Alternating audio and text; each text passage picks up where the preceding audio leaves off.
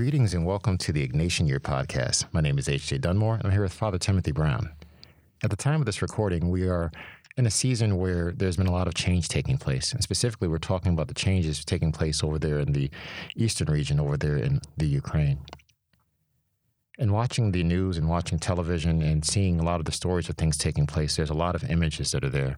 Images that allow us to kind of experience what's taking place visually, but also at the same time to be able to understand the perspective of the people that are there. But the thing that stood out the most is the request for prayer. And this is kind of part of a conversation we had before this recording started, icons and symbolism and being able to have a picture that's associated with prayer and giving some understanding so that when people that are listening, when you're directing your prayers, it'll be able to have even more of a significant impact. Father Brown? Thank you. We're beginning the season of Lent with very heavy hearts. And I believe one way we can pray through this season is to pick up or find an icon that might help us center our prayers around the people in a part of the world that are suffering more than we can imagine. And I want to talk a little bit about icons today, but I also want to talk about the way in which icons are a way to bring us to all humanity. So when I pray for the people of Ukraine, I pray for, and we pray for all people. We pray for the Russian soldiers. We pray for the Jewish community in Ukraine, especially those who remember still alive the atrocities committed against them by the Nazis. In many ways, we look at Lent as a time for reparation, for conversion, and for atonement. And I hope that when you're listening to this podcast that you can find an icon, and eventually we will share some with you on another video podcast to pray through this season. Icons are treasured by the Russian church, by the Ukrainian church, by the Orthodox. And they have a way of drawing us to our better self. Icon is a place that brings us together, a threshold from this world to the next. Icons are mirrors, often small enough to be handheld. They pull us close not only to our own face, but toward the faces of those who now see face to face with God. Face to face with God. And at this point, so many people in the past 10 days have left this world and are facing God directly. So many stories coming out of that country. One story that stays with me, the headline, a whistling sound, then an explosion, huddling and hugging at a kindergarten. Teachers herded the students into a hallway with no windows, the building's safest place, and waited for parents to pick them up, the teacher said, to create a calm, psychological atmosphere. So the teachers told stories, and whoever needed it got a hug. The military also said 2 soldiers and a woman at a bus station were wounded, but no reported fatalities. In the early days of this invasion, sharp cracks of explosions echoed off buildings and flashes of light from incoming artillery. Shells silhouetted the trees. Out on the darkened streets, explosions echoed among the buildings. At least 2 volleys of a half-dozen rounds each struck the town, arriving with a sharp hiss before exploding. Drivers stopped their cars, got out, and listened worriedly. And I can't help but think of the icon of the Transfiguration, a different kind of light, a different kind of explosion, a different kind of atmospheric sense of the presence of God. This is my beloved Son, in whom I'm pleased. Listen to him. Meditating on the icon of the Transfiguration and imagining a world where people do listen, to the beloved Son. Listen for peace. Listen for an end to conflict. Our souls, they say, are really the size of an icon. And so as we pray for peace, what does the icon of your soul appear to be? To pray with icons allows you to develop the part of yourself that craves for a deeper, deeper peace. In the tradition, the people of Ukraine and of Russia always incense, always a sense of reverence, bowing before an icon and taking the time to be connected to the divine.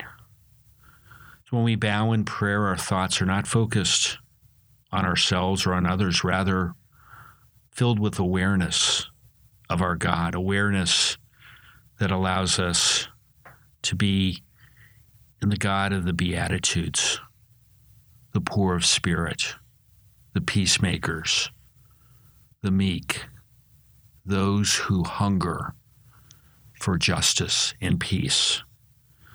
And so, as we bow before an icon, we bow in reverence without words, bow with the beauty and mercy, bow in silence, and bow in a way that moves heaven and earth.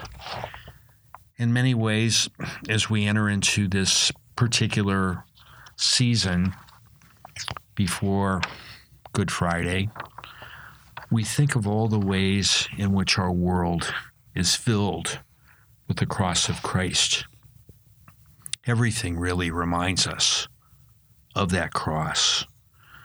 Every sorrowful sight we see, every video, reminds us of the suffering Christ as we attempt to make sense of this senseless tragedy. And I think about a poem that was written at the beginning of World War II, a poem that in many ways is so much the poem of 2022. Still falls the rain. The raids, 1940, night and dawn, Eastern Europe. Still falls the rain, dark as the world of man, black as our loss, blind as the 1940 nails upon the cross. Still falls the rain with a sound like the pulse of the heart that has changed to the hammer beat in Potter's Field. On the tomb, still falls the rain in the field of blood, where the small hopes breed and the human brain nurtures its greed that worm with the brow of Cain. Still falls the rain, the blood from the starved man's wounded side. He bears in his heart all wounds, those of the light that died, the last faint spark. Still falls the rain. See where Christ's blood streams in the firmament, flows from the brow we nailed upon the tree.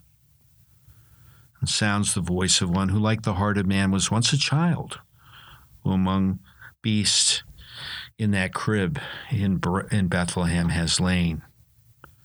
Still do I love, still shed my innocent light, my blood for thee. And so we pray for peace. We pray with the icons that center our souls. And we pray that in our own way, in our own prayer, Christ's cross, Christ's redemption will not be for aught. The question that I ask is, what is your icon? And what does your icon represent?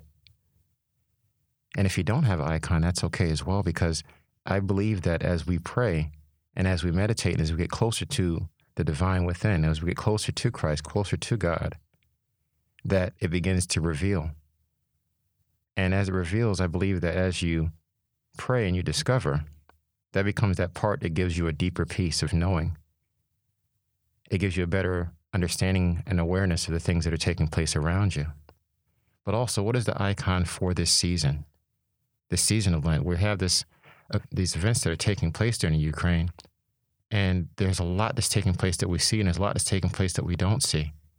And the icon gives us a focus to begin to pray towards the things that we desire to see there, but also at the same time desire to see the things that we want to manifest in our personal world that's going to be able to help collectively with the people around us. And the idea of poetry is so powerful because it has the opportunity to form images in your mind. And I'll even extend beyond poetry and also say with music. There's certain songs that will begin to form images in your mind. And these are all different ways that I've learned personally that allows to begin to understand what the image is that's being imprinted right now for this season. But as I'm thinking about in this season, icons of change and icons for change, they're reminders. Reminders that in this season, being thankful for what it is that you have, because this situation taking place in Ukraine is a reminder that the next day is not promised. So in this day, in this time right now that we're in, we have to take advantage of the opportunities that we have to grow closer, connecting with the divine within, but also at the same time, considering the components outward, considering the people around us, and considering the life of Christ and what Christ did and how we can begin to model after those things as well. They're very important. I'm thankful for your sharing in your heart and ability to connect us with what's happening right now, because there's a lot of uncertainty in the world right now. But what you do is you're giving us understanding, you're giving us strategy, and you're making things connect. It's hitting home, so to speak, as well, because people are able to connect with this information and being able to add this to the understanding that we're continually developing to be able to be a greater version of ourselves and for others. So we thank you for listening. And until next time, we speak peace, power, positivity, and purposeful prayer. Take care.